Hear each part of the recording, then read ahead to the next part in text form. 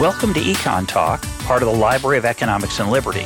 I'm your host, Russ Roberts of Stanford University's Hoover Institution. Our website is econtalk.org, where you can subscribe, comment on this podcast, and find links and other information related to today's conversation. You'll also find our archives where you can listen to every episode we've ever done going back to 2006. Our email address is mail@econtalk.org. We'd love to hear from you. Today is December 16th, 2016, and my guest is Mike Munger of Duke University.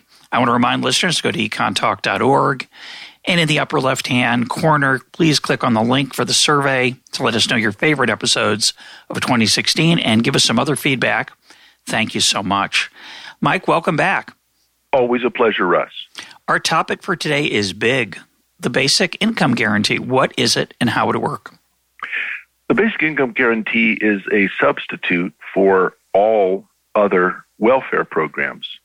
And the one argument for it is that, well, there's really two arguments for it and three arguments against. We'll probably get into it. But the two arguments for are this is a kind of social insurance, and in an uncertain, maybe increasingly uncertain society where markets benefit most of us, but harm some people, often through no faults of their own, because we're not very good at forecasting the future, we're better off if we can provide a certain minimum level of income for everyone, both politically and just on the merits. The other argument is we're doing this already and we're doing it inefficiently. So if we start from where we are, then if we consolidate all of the different dog's breakfast of welfare programs that we have into one, and instead of hectoring people to do what we want them, we just give them the cash and say, here's what you've got, do your best.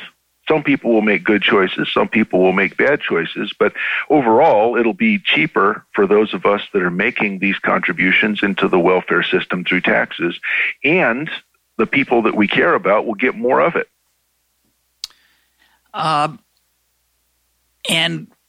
Was that two arguments in favor? Yeah, the two arguments, right into to make it clear, it was a bunch of words. One argument in favor is that we should do this on the merits because there's a lot of uncertainty in the system. And as you've talked about on some econ talks recently, when we say trade benefits everyone, that's not exactly true. A globalized system of capitalism does benefit many people, but it harms others because they lose their jobs. There's these movements of different industries. And so we'd like to have a sort of level of insurance that makes all of us, not almost all, but all of us benefit from the surplus that's created by having an efficient global system. Full stop. Second argument is, look, we're doing this already. We're just doing it badly. Okay, and a big would be more efficient. We're going to get into how badly we're doing it because I think some of the badness of that is misunderstood. But let's talk about some practical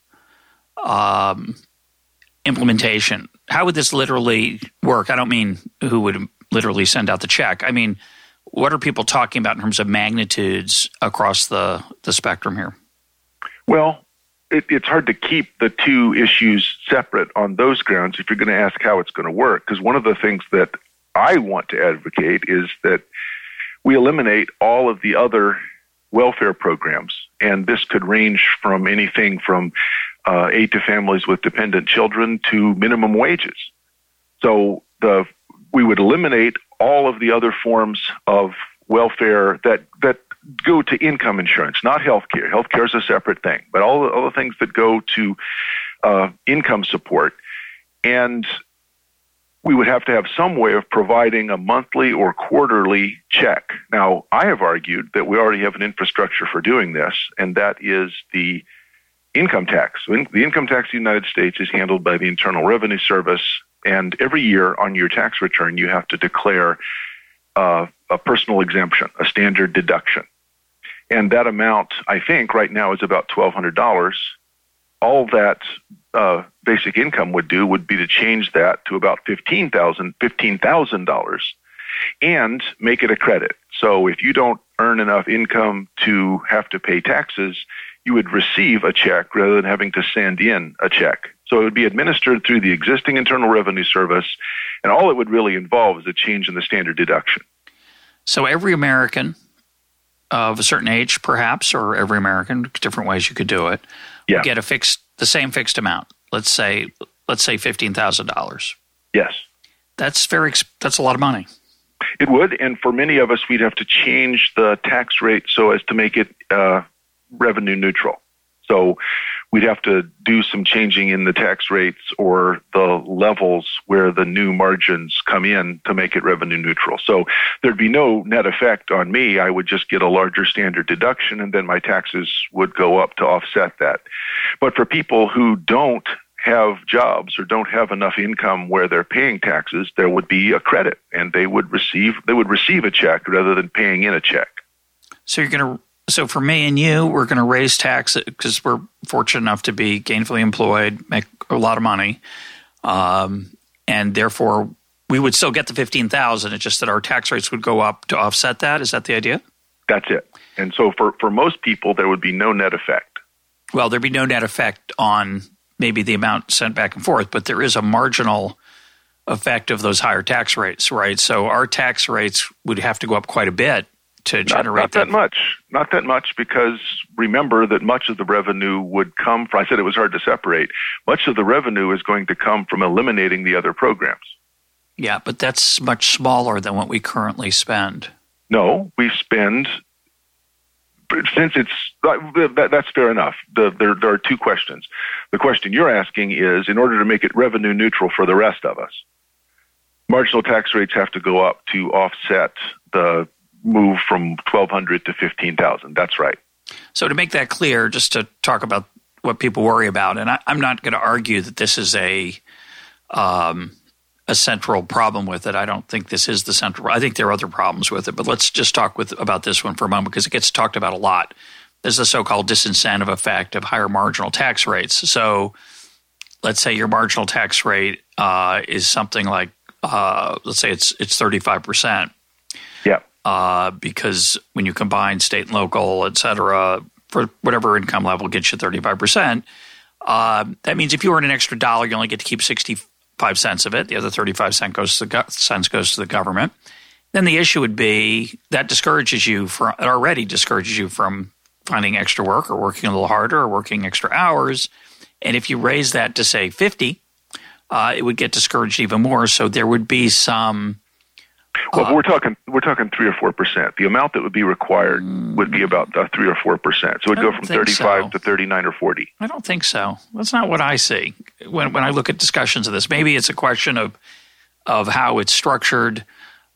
Critics have suggested it's much larger than that, but we can put that to the side for the moment because I think. Well, there's no question it's an increase, and at the margin, it's a disincentive for people who already have jobs to work more. The advantage is that right now the marginal tax rates on the very poor is well over 100%, and it would be reduced to the marginal tax rate, which for most of them is very close to zero. So let's talk about that, about the 100% thing, because I think that's confusing to most people. Explain Well, suppose why. I live in Section 8 housing that's subsidized, and I get welfare benefits of various types. So I get money for my children, I get unemployment, I get subsidies for heat. I lose all of those things if I get a job, or in the case of if I'm female, if I get married.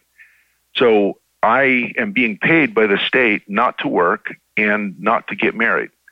And the first dollar that I earn maybe doesn't have much of an effect. The first few thousand that I earn, I actually lose at least that much in benefits.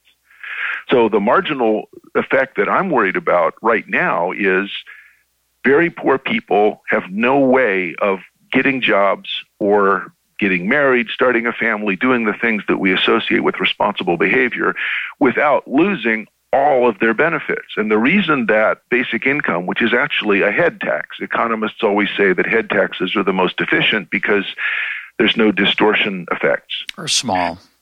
Yeah, they're much smaller. So the big is a negative income tax. A negative head tax, which means that I don't lose it no matter how much money I earn.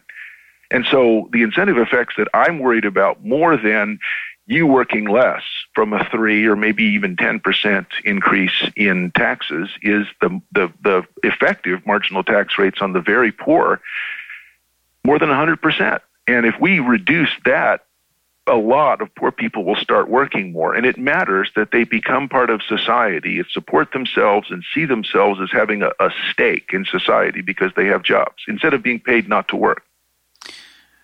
So I have a lot of issues with this. So some of them are conceptual, some philosophical, and you might be able to convince me. We'll see. But I want to get a couple things straight because I think there's some confusion in most of the discussions I read about this. So when you say the tax rates are over 100%, it's not strictly true that, which would be a polite way of saying I disagree with you. I don't think it's true that when you get a job, you lose huge parts of your aid package. There is some aid programs that are contingent on work versus not work. But most of them have implicit marginal tax rates. That is, as you earn more, as you work, as you get a raise, your benefits go down. They don't disappear. They don't disappear for a long time, meaning you have to earn a lot of money before they go away totally. And those are put in place for a variety of reasons that we'll talk about. But the point is, I think you're exaggerating the idea that somehow we're paying people enormous sums of money not to work. We're paying people a little bit not to work, and then we're paying some more to discourage them from working, but there's still an incentive to work. And your claim, I think, to be more honest about it, is that this would make the incentive to work larger in some sense, that is at the margin. That is, if you earn more, you would still get to keep your $15,000 in the example we're using. But it also, of course, discourages you from working because it pays you $15,000. So there's an income effect there. There is an income effect, and I'm not as worried about income effects as I am about the substitution effect of encouraging people to substitute leisure because the amount that they get, particularly for very poor people. And the thing that we might disagree about is how to measure the effects of things that are more qualitative, like do I qualify or not for Section 8 housing, for subsidized housing? And then there's just a cutoff. If I earn more than a certain amount, I'm done. If I earn more than a certain amount, I am not eligible for reduced price lunches for my child. So it's called a cliff effect. So it's for the very poor. The cliff effect means that if I earn above a certain amount, I just lose all of those qualitative benefits. Now I'm trying to treat that as if we can think of it at the margin, and you may be right. Maybe we shouldn't do that. But one thing that you said I think we can agree on, my claim, right or wrong, is that a big would have fewer disincentives to work than the current program. That's the heart of the claim. Yeah, that's true if income effects are relatively small. The substitution effect. The income effect, I'm just not that concerned about. I think that many people want to work and just can't get started. So what we might disagree about is how lazy the poor are. I don't think they are lazy. I don't want to disagree about that at all, and I don't think that's the issue. Of course, I'm being tendentious. Yes, you are. It's a cheap shot, actually. I would say more than a really ugly cheap shot. But the point I want to stress is that let me say it a different way. I think it's really important to remember what the actual current programs to help the poor are like. And in my discussions I've read of the basic income guarantee, those programs are I think either exaggerated or misdescribed. So let me make a couple points and you can agree or disagree. Number one, most people don't get much money if they don't work in America right now. There's not this raft of welfare programs for non-workers. If you're a woman with a child, you have some opportunities, but a single man doesn't have a great life in America right now unless that person has a job. You're eligible for food stamps. You can get Medicaid, but you don't have a stipend. It's very tough. So we distinguish between types of people right now. And the other thing that's really important that I think is grossly misunderstood is that we transfer a lot of money to people who are technically not poor. That is, food stamps and many other programs, lunch programs, et cetera, explicitly give money to people who are above the poverty line or above what you would call, to say it more conceptually, they transfer money to people who are well above the level we'd like to transfer money to. But we do that because we have to phase the benefits out slowly as income rises, because otherwise there'll be these cliff effects that you're talking about. So there are cliff effects, but they're diminished by the fact that they're phased out slowly over the income range, and they therefore give lots of money to non-poor people. So when people say the current programs are very ineffective at helping the poor, that's because they're designed that way, and they're designed that way for a reason. It's not just a ineptitude on the part of the government. It's a very reasonable idea that you don't want to discourage work effort, not just to save money, well, that's part of the reason, but also just to for a whole bunch of reasons. And so lots of non-poor people benefit from programs that are designed for the poor. And to try to suggest that we can save all this money because we'll only give money to the poor now, I think because we give money to everybody and then we'll save all that money that we used to give to the poor, and therefore the poor can be a lot better off than they were before, I think is bad accounting. As you know, the usual and overly simplistic form of the argument is we add up everything that we spend on welfare programs for the poor, divide it by the number of poor people, and say there shouldn't be any poor people. All we have to do is give them the cash. That's what Milton Friedman argued, by the way. And Charles Murray and all of the many people who have argued for a negative income tax or basic income. Why not do that? Why not say and then I realize we're getting into what you said we're going to hold constant, but we're going to leave aside, but we're spending an awful lot of money that doesn't get there. So we have the leaky bucket problem. If we could reduce the cost of administration, and many of those costs of administration are to make sure that people spend things the right way. Instead of giving the cash, we give things in vouchers, or we give things in forms to make sure that they spend it the right way. And you can see the argument for that because we're worried that we want poor people to spend it on what we want, and by we, I mean experts who are concerned about their objective welfare, thinking that if you give them the cash, they'll spend it on something else. Now, that sort of paternalism, I think, is problematic, but it's not obviously false. So one problem with this is the idea we'll give them the cash instead of the services. The other is, if you add up all the costs of the services, can you really recover that and convert it into a check? Yeah, well, my point is that what I think when you say administrative costs, I think people usually think of the cost of paying the bureaucrats who move the money around. And that cost, as I understand it, is trivial. It's not zero. It's not irrelevant, but it's not going to generate a lot of these inefficiencies of having multiple programs and multiple bureaucracies. Those so-called inefficiencies are relatively small. The other point I'd make is that it's not just what the experts want. It's a public choice program, in my view. It's public choice effect.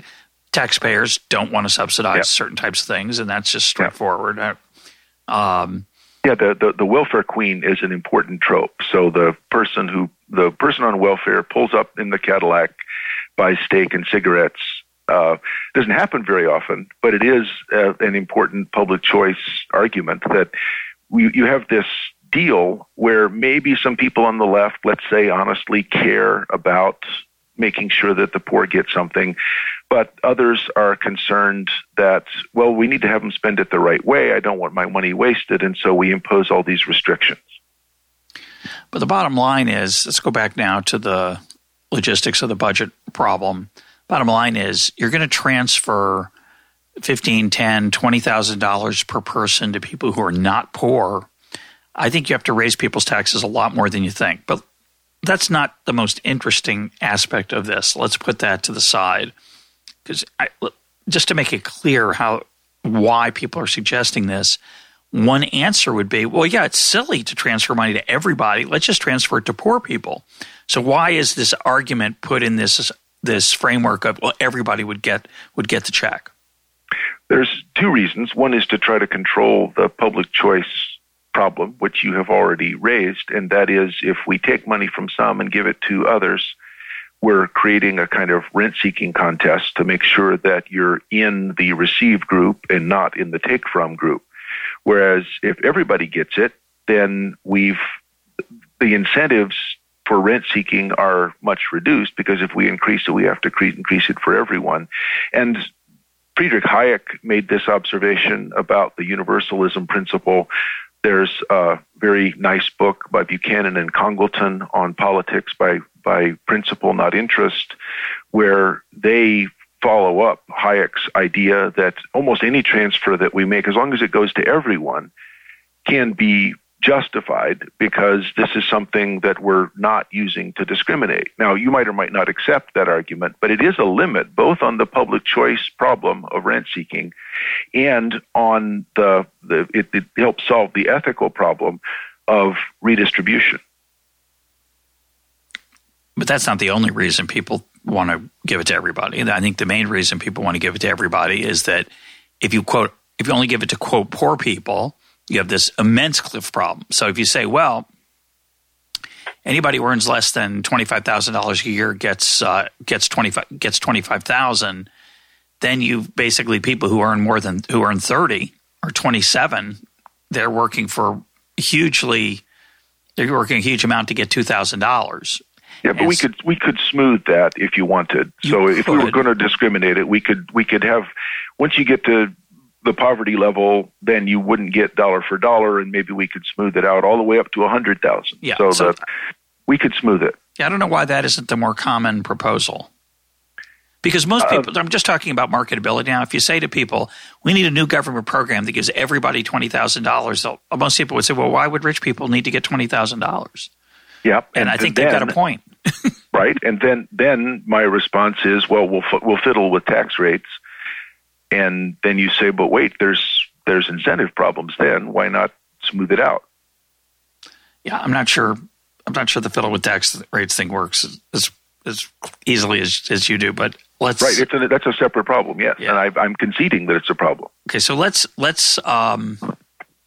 summarize. We're talking about this idea that every single person would get a fixed amount. It might be 10, it might be 15, it might be 20. Could I, and I've never heard this talked about, could I refuse my check if I don't want it? Of course. All you have to do is not cash it. Yeah, or not. I guess it would be not claim the standard deduction. It would be weird in your version of it. It's a weird thing to one of the stranger things I find about Social Security is that we have this illusion, I've mentioned this many times, but it bears repeating, we have this illusion that it's a program for me, that they take my money when I earn my paycheck and it gets put aside for me. And of course, that's not true. It goes out the door to pay for not just the retirement benefits of current retirees, but also government spending right now because there's a surplus that may change. We expect that to change soon as baby boomers get older and retire and become more numerous. But the point is that Social Security for me, it's a welfare program that I also am eligible for. So when I get a little bit older, I think actually now since I'm 62, I could start getting it. And I don't really feel like I should. I never had the illusion when I was working, when I was younger, that I was putting aside the money for my future retirement. When I suggest to people that Social Security should be means tested, they say, well, I contributed. And I said, well, yeah, but you contribute to food stamps too when you pay your taxes. You don't say, where's my food stamp money? Because you understand the purpose of the program is to help poor people, not to help everybody, because that's nuts. But everybody gets Social Security. You're right. Which is nuts. A good analogy. So the point is everybody gets it. The fiction is that everybody gets it and that somehow you're paying into an account and then later you get it. But it's a defined benefit program. There's some relationship, but not a very clear relationship between what you pay and what you take out. There's a huge redistributive component, which is to help poor people who didn't contribute much who hate that word, who weren't taxed as much when they were younger. Yeah. But if you ask people, this is crazy, this is a mistake, the program's about to go broke, we need to do something, isn't the obvious thing to means test it? And people say, no, we can't do that because then it would reduce the support for the program. Then everybody wouldn't love it because it wouldn't be helping them. And I'm thinking, but it's an illusion. I find that I don't have a way out of that box. Well, it's already means tested in a way because there's a ceiling on the amount of taxes. So once you pay a certain amount in, so it's means tested kind of in the wrong direction. But they've changed that over time. They've raised it. Yeah, they did. But for a long time, the total amount that you paid was capped, and that meant that you still got Social Security, but the amount that you paid in was capped. What you're saying is there's a relatively small number of wealthy people. Well, let me put it this way. Wouldn't it be interesting if you could opt out of Social Security? If you, what you're saying is, for most people, you get back more than you put in. Why not be able to opt out of Social Security? Why not be able to opt out of participating in if there were a basic income grant, to say, I don't want to participate, I don't want to contribute, and I don't want to get the money.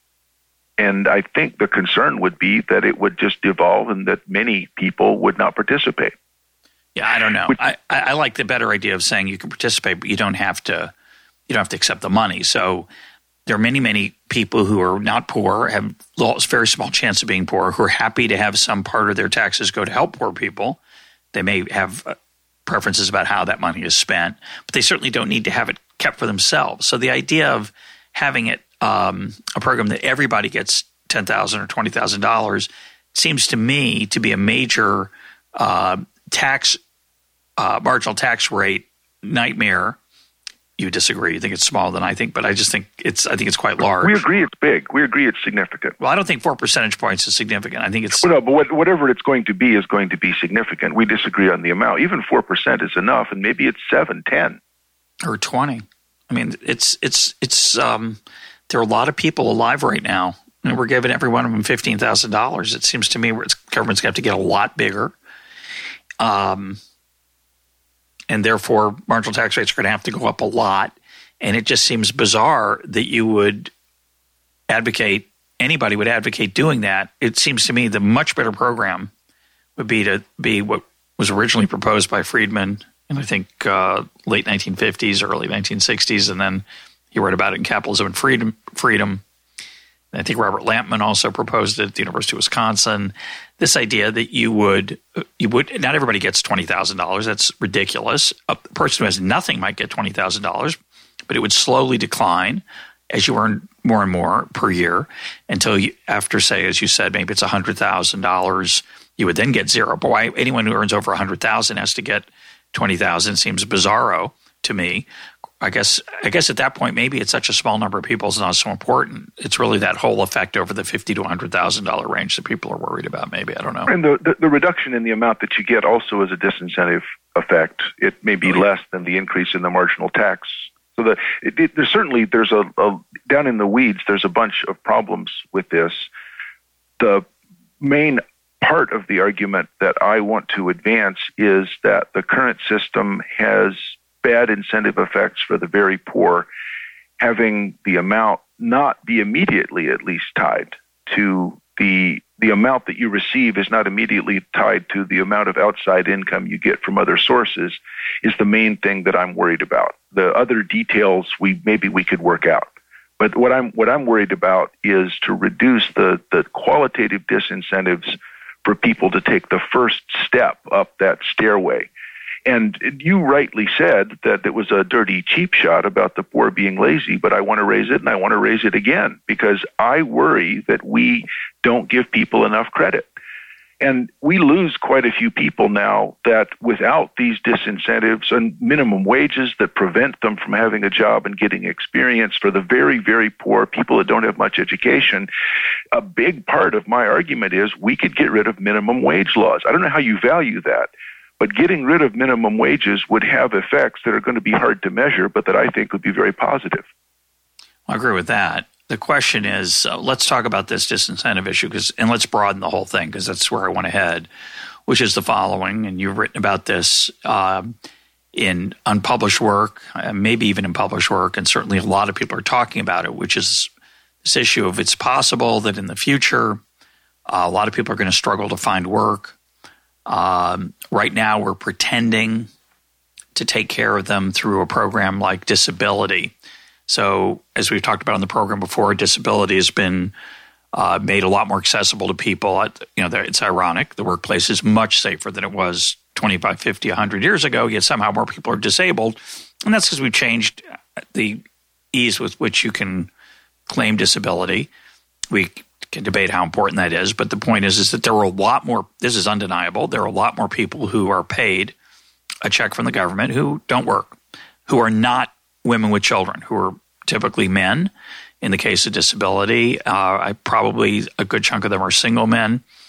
And a lot of people would say, let's just make this more open. Let's not worry about the disincentive effects of the minimum wage if they're there. I think they're there, but some people don't. But assume that they're there.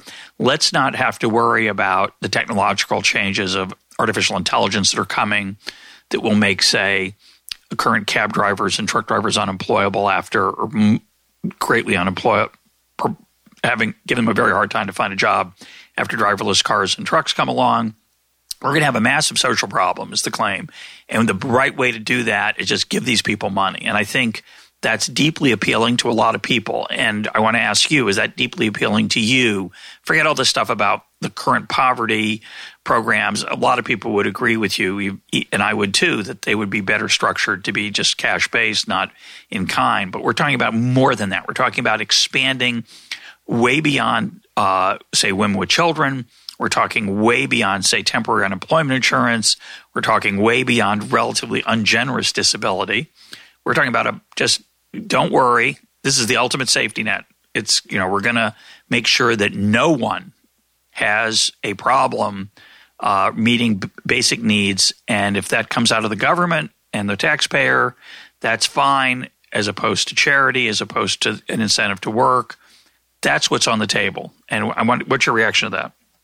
Well, I think the way you put it is exactly the right way to put it. In fact, it's the way that I would have. There's two kinds of programs that we use to try to mitigate the impacts of globalization and the fast-moving changes in maybe the sharing economy. So Marc Andreessen, whom you've had on the show, wrote in November 2011 an article in the Wall Street Journal, the title of which was Software Eats the World.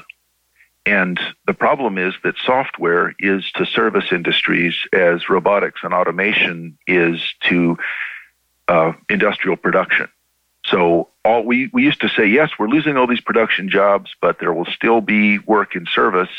Well, no. Software can take over all these service jobs. So truck drivers, cab drivers, people who work in restaurants, all of those things can potentially be done by software. The person at the desk, at the checkout counter at the Walmart, you may be able just to do self-checkout. So all of these jobs may very well be lost to software, just as we saw so many jobs lost to automation in factories. Well, so the question is how to handle that. You mentioned that there's two things that we do now. One of them is we call trade adjustment assistance, or in an attempt to make places like Fort Payne, Alabama, where people used to make socks. Now we have adjustment assistance, and we try to teach people, some other kind of trade. 50-year-old person that didn't graduate from college, who worked in the sock factory for 20 years and assumed that that's what they were going to do forever, that's a pretty big harm to them. It's tempting to say, well, we need trade protection. And in fact, that's the direction that we're going, is we're going to have trade protection, because all these people lost their jobs. They're made now abroad. We've shipped our jobs abroad. I don't think any of that's true. What we've done is lost our jobs to productivity, some of which comes from software. But the question is, how can we insulate people politically from that? So one thing is trade adjustment assistance. The other thing, and you mentioned it, is disability. And disability is probably the most pernicious kind of welfare program that I can think of that makes the best argument for a big. Disability has two really bad, corrosive aspects. One is it's a rent-seeking contest. If I can hire a lawyer and pay that person $5,000, I've got a pretty good shot. There's towns in Alabama where 1/3 of the people are on Social Security disability because they had skilled representation. A bunch of people are spending a lot of time winning this rent-seeking contest. But suppose you win. Disability means that they're going to pay me for the rest of my life not to work. And if I work, not only do I lose my benefits, I get arrested. So we're making sure that people can't possibly find any other kind of gainful employment. So it's the Hayekian nightmare. In Chapter 9 of Road to Serfdom, Hayek talks about security. And the two kinds of security that he talks about is, one, we're going to guarantee people's current income, which is terrible.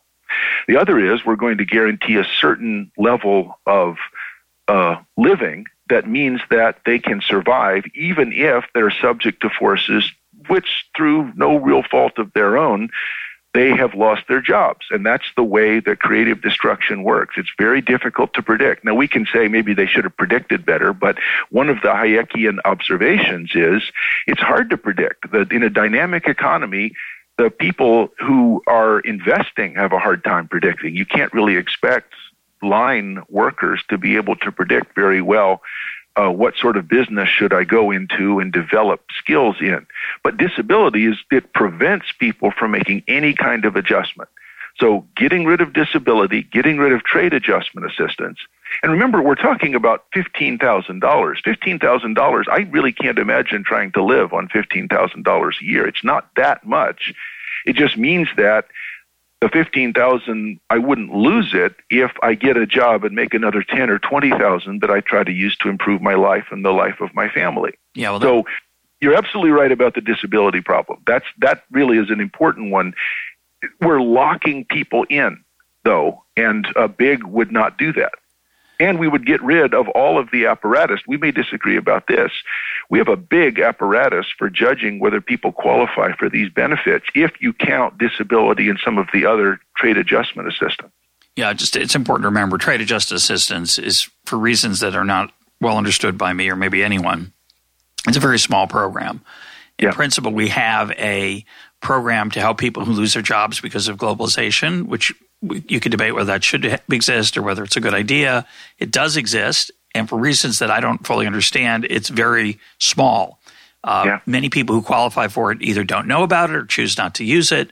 So it's not a very it's not an effective cushion against the globalization effects that many people are worried about, and for reasons that I don't fully understand. But if we talked about a big as an alternative to that, plus say disability, plus the minimum wage, plus the income tax credit, plus food stamps, et cetera, et cetera, et cetera. The other issue is you just said $15,000 is a small amount of money. That's why it's not going to stay at $15,000. You really think that you say this is not going to be so much rent seeking? You don't think there's going to be rent seeking by people trying to make it 20 and 25? Well, that is the argument for giving it to everyone. It would be too expensive to raise it much. Yeah. Now, but this is generally a good argument. It's a good counter-argument, and I think you could expand it. So I'm interrupting you, but you made the first step in this argument. So remember, my idealized claim is we get rid of all of these other programs. We combine all of them into a big, and we fix the big at the current poverty level, and we're done. We walk away, and we never touch this again. Well, that's asinine. I don't think anyone actually believes that. Politicians cannot get reelected by saying, I promise to do nothing. And so it's like the 1986 Tax Reform Act. There's a great book about the 86 Tax Reform Act called Showdown at Gucci Gulch, where a bunch of tax rates were cut, but even more revenue was created by getting rid of many loopholes and set-asides and little special tax treatment. So the result was revenue neutral or maybe even a slight revenue increase. The problem is that over time, that Christmas tree of dispensations has been decorated again. And so you're right, there is a really big problem with my argument, and that is that over time, we'd have a big. I don't think what would happen is that we'd raise the big. I think what would happen is we'd get a bunch of other programs tacked back on top of it. And a lot of the beneficial effect that I'm claiming would disappear, even if it exists, which is debatable. Well, let's move to the philosophical question. And it's a little awkward. My view is I prefer private efforts to help poor people, private efforts to help people who are out of work because of technology or trade.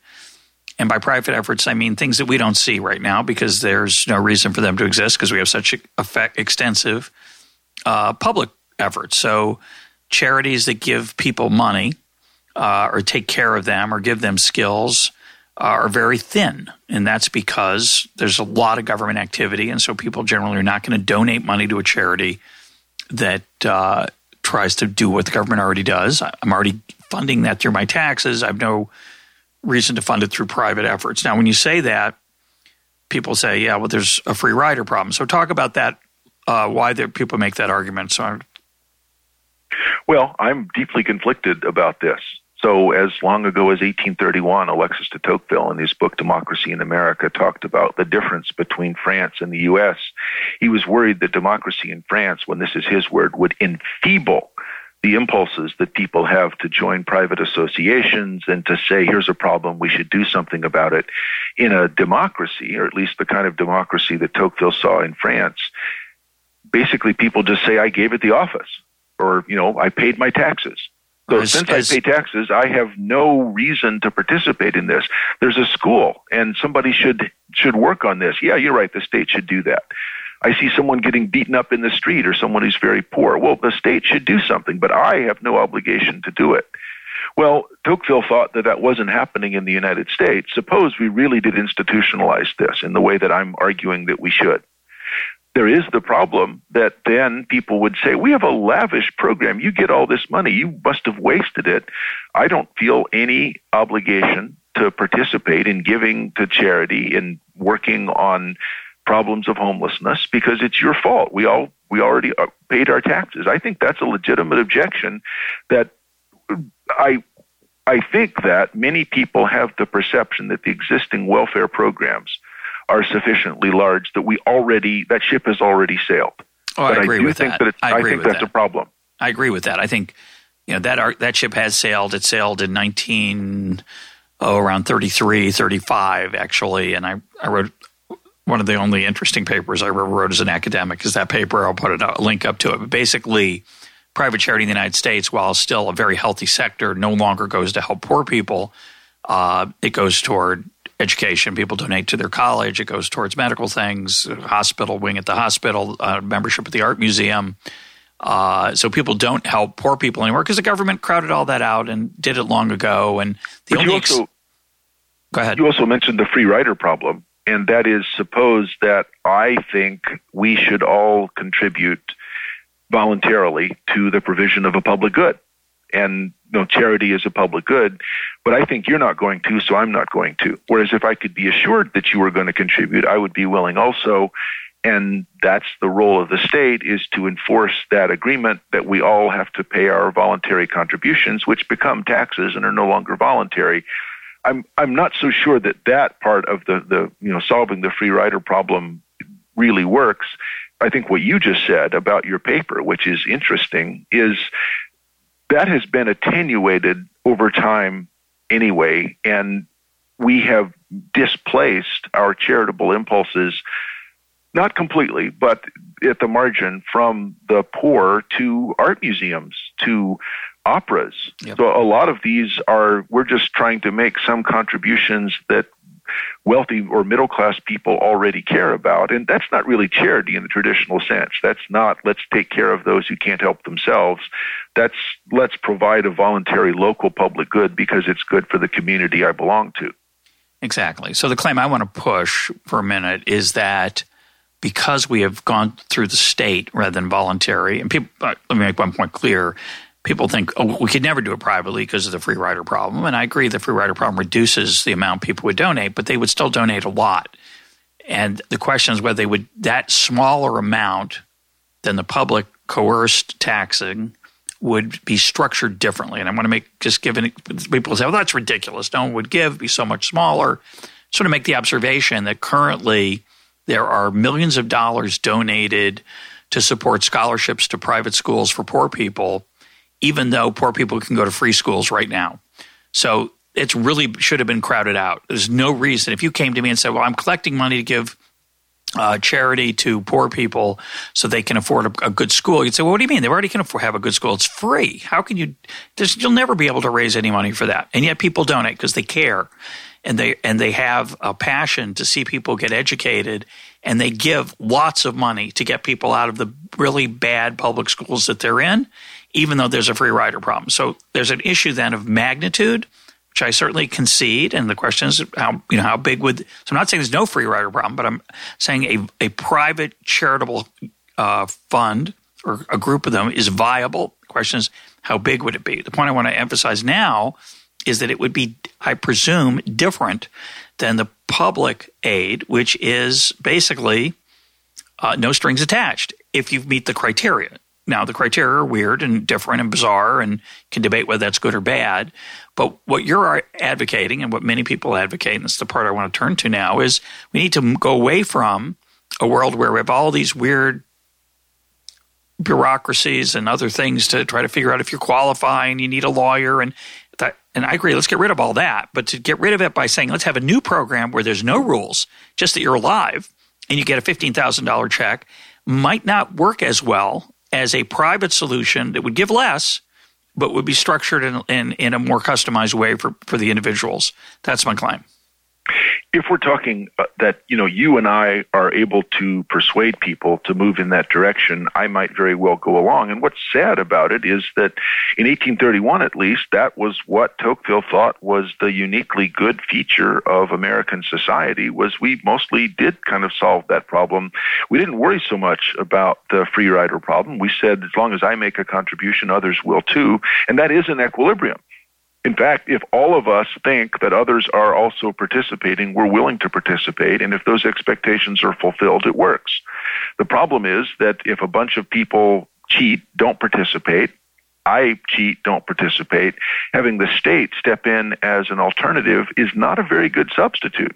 So if you and I and the others who think that could actually implement a program where private charities were able to solve this problem, I guess I would be much less supportive of a big. My concern about what we have at present is the combination of the programs that we have, minimum wage laws, and as you said, there are questions about minimum wage laws. Do they create unemployment? I think they do have an impact on many young people who otherwise don't have many opportunities to get any kind of experience, who don't have the chance to say, I got up at 7:30 in the morning. I made it to work by 8. I've done it for 2 years. And if I work for you, you can rely on me. And so you can actually pay something. So in Europe, they don't have minimum wage laws for the most part. What they have is internship programs or apprenticeship programs. So the United States, in the particular way that we have said, we're worried about people getting enough money to live on, let's have minimum wages. We have singled out a particular part of our population that's most vulnerable. That's the population that might be well served by charity also. I don't disagree with you. I just worry about being able to make that kind of wholesale shift when even the shift I'm thinking about to a big is probably politically impossible. Yeah, I'll concede that my view is not carrying the day right now, for sure. But I want to continue the philosophical point and conversation.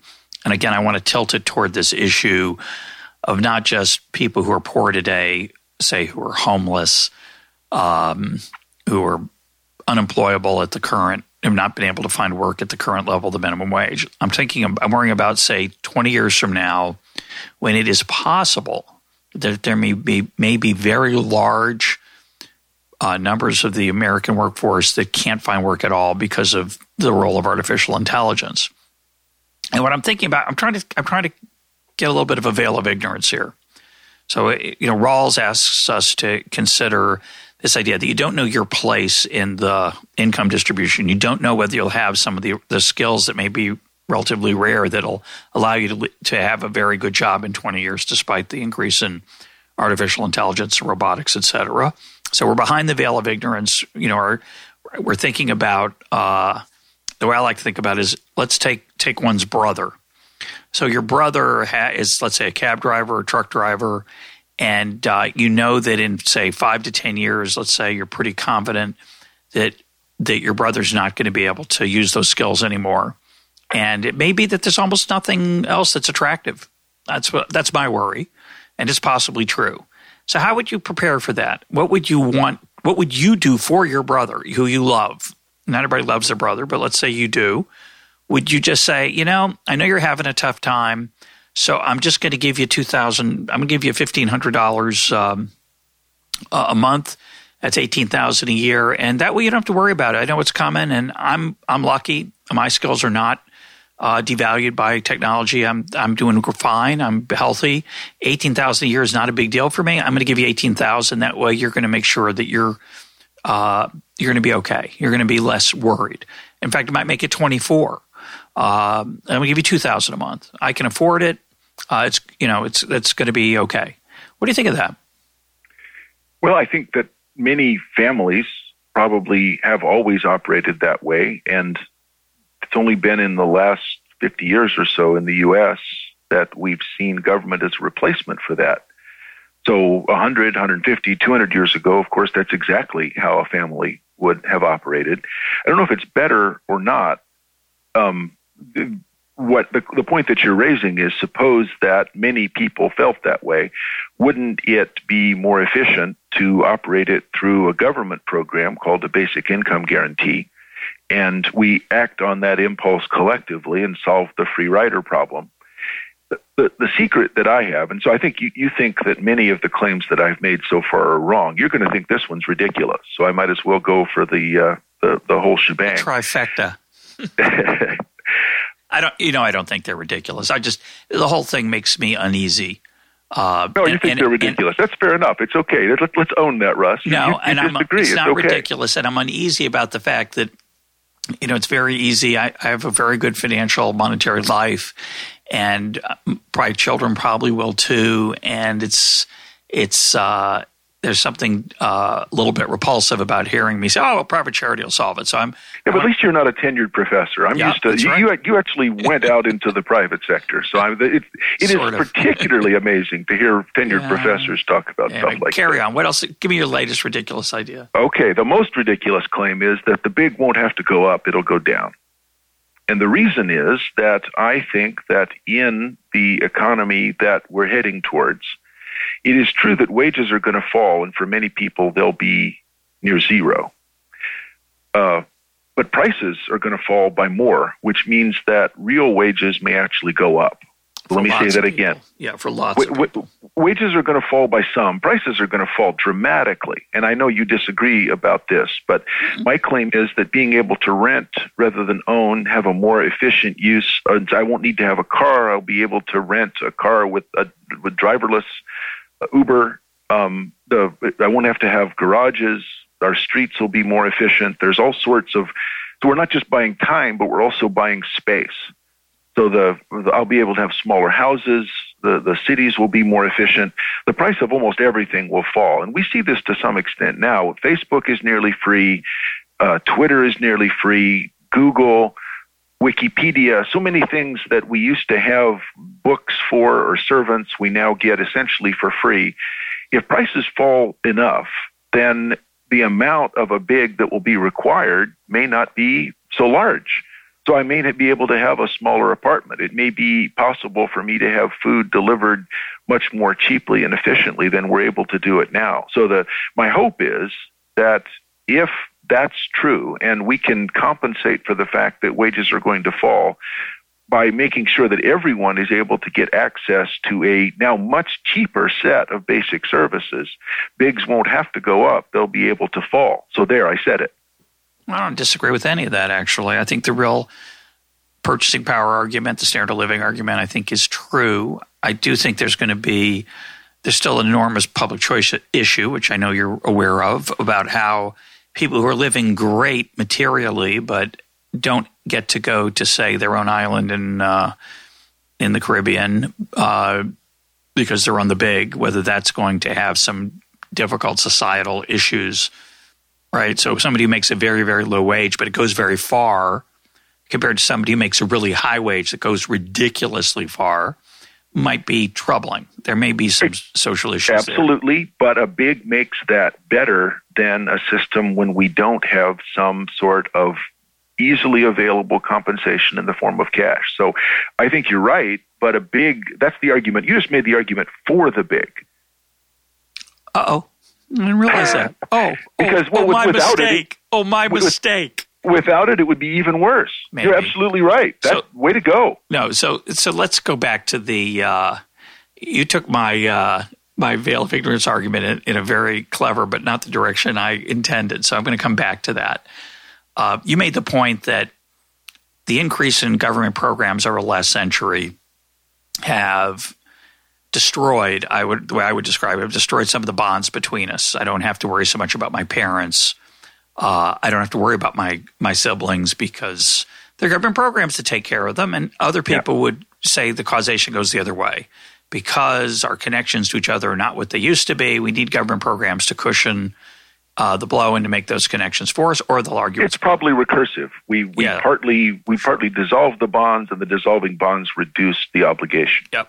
But I was actually making a different point, which is I don't think I'd give my brother $24,000 in cash as a way to soften the blow if he lost his job to a driverless car. I think I'd want to help him try to find an alternative strategy for meaning in his life than just say, oh, don't worry, you can live off me, right? So the really ugly way to put the big argument is life's hard for some people, and so it's okay that they live off the rest of us because we have good lives. Our lives are meaningful, they're great, so we just need to give them comfort through money. And my view is that, and this is my real problem with big, it's not so much whether taxes go up or it's inefficient or we should have criteria for who gets it or what. The question is it really a good idea to tell people that, I don't know which is worse. It just strikes me as I've lost my train of thought here, but I'm trying to make the point that the idea that somehow by giving people money will have solved the problems of what makes life difficult in the 22nd century, say, strikes me as the wrong way to go about thinking about the problem. The right way to think about it is what gives life meaning. And Adam Smith said we want to be loved and lovely. And giving people money is the last thing to do to give people respect and dignity. Now, the question is there any other alternative? I'm willing to face that. If there's not, then I'm all for giving money because I don't want to romanticize poverty. I'm not saying, everybody needs to struggle. And my brother lost a job. He needs to go through the soul-searing experience of trying to remake himself. I'm not saying that. I'm saying that it would be very tragic. To anyone, losing a job is a tragedy. The question is, what's the right way to cope with that? And say, don't worry, here's a lollipop. Just strikes me as ugly. At the same time saying, it's good for you. You'll come out better for it. I'm not going to give you anything. That's also ugly. And when I make the case for a private program to do this, whether it's through my family or a different set of civil society institutions, I'm making the claim that those would have a different texture. It's not just that they would do the money more effectively. We don't disagree about the objective. What we disagree perhaps about is the means. And I'm going to go with the jobs are overrated claim. It is true that for a relatively brief period of human history, at most 150 years, really only about 100 years, we have defined ourselves in terms of jobs and careers, not family, not organizations that we belong to, not the sort of culture in which we're embedded locally. What we've done is define our jobs as being what we're about. And in fact, if you meet somebody at a party, one of the first questions you ask them is, what do you do? And what you mean is, what is your job? Yep. Well, I think that what do you do question could mean something else. And John Maynard Keynes famously predicted a 2-day work week. As productivity increased and real wages rose, even though wages might fall, prices would fall by more. He said, Karl Marx said this also, you would have so much time that you'll define yourself by something else. And people will find meaning in communities through Facebook, in fact, you've done a couple of very nice podcasts recently about the ways that people are able to find each other through Instagram, through Flickr. We create these communities through hashtags. And, for a long time, it's been sort of face-to-face, family. We meet for Thanksgiving. Oh, here's my brother-in-law. I don't really like him. I might be able to construct communities of meaning through other kinds of online platforms and become someone who is revered, respected, and lovely because I have enough time and resources to do that. So I think people are going to construct meaning if we reduce the constraints on them. We talk about jobs as being important. Most people don't like their jobs very much. I love my job. I'm grossly overpaid and underworked. I have a wonderful time. Many, many people, and I've certainly had jobs like this, it's not that great. They'd quit in a minute and find something else that was more meaningful if they could. The question is, and you have raised it well, is this something that having a sort of sterile, guaranteed stipend that comes from this impersonal entity, government, does that advance or retard that vision that I think we share about people constructing their own communities of meaning, which might or might not involve jobs? Yeah, that's very well said. I don't get to read Franklin P. Adams very often on Econ Talk. Franklin P. Adams is a poet who was famous for coining, making Tinkers to Evers to Chance famous, the double play combination. But his other somewhat noted poem is called The Rich Man, which I'm now going to read. It's short. The rich man has his motor car, his country, and his town estate. He smokes a 50-cent cigar and jeers at fate. He frivels through the livelong day. He knows not poverty, her pinch. His lot seems light, his heart seems gay. He has a cinch. Yet though my lamp burns low and dim, though I must slave for livelihood, think you that I would change with him? You bet I would. And that's your point about work. Work is it's overrated. It's better to. It's there's this other story. It's probably apocryphal, where some steel worker says to Teddy Kennedy, "Have you ever held a job? You ever worked in a steel mill? And Kennedy says no, and the steel worker says, "You're lucky. It's overrated. It's not." There's a better. I didn't tell that well. I forget how the actual wording's better. But you raise a great point, which is, there are other ways to get meaning in life. Perhaps the idea that you support your family used to be a male prerogative. It's no longer the case, and that's whether it's a good thing or bad thing doesn't matter. That our world has changed. Yeah, men don't get the satisfaction that they used to from taking care of their family, because women can take care of their family now, financially, and that's changes culture, and it evolves. I guess the question I have is that, and I take your point.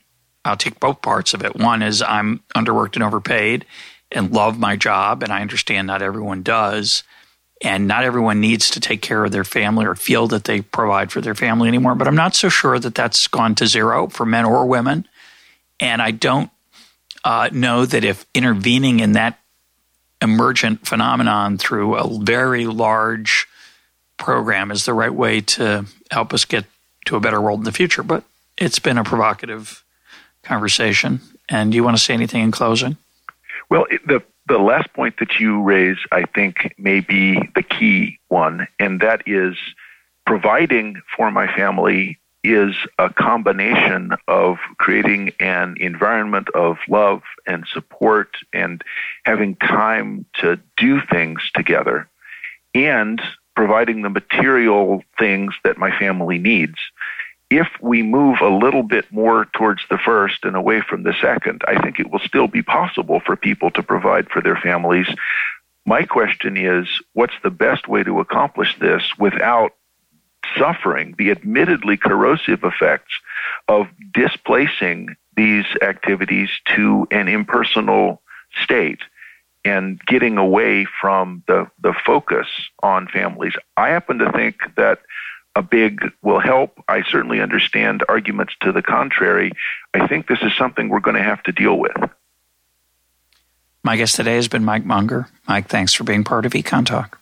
Thank you, Russ.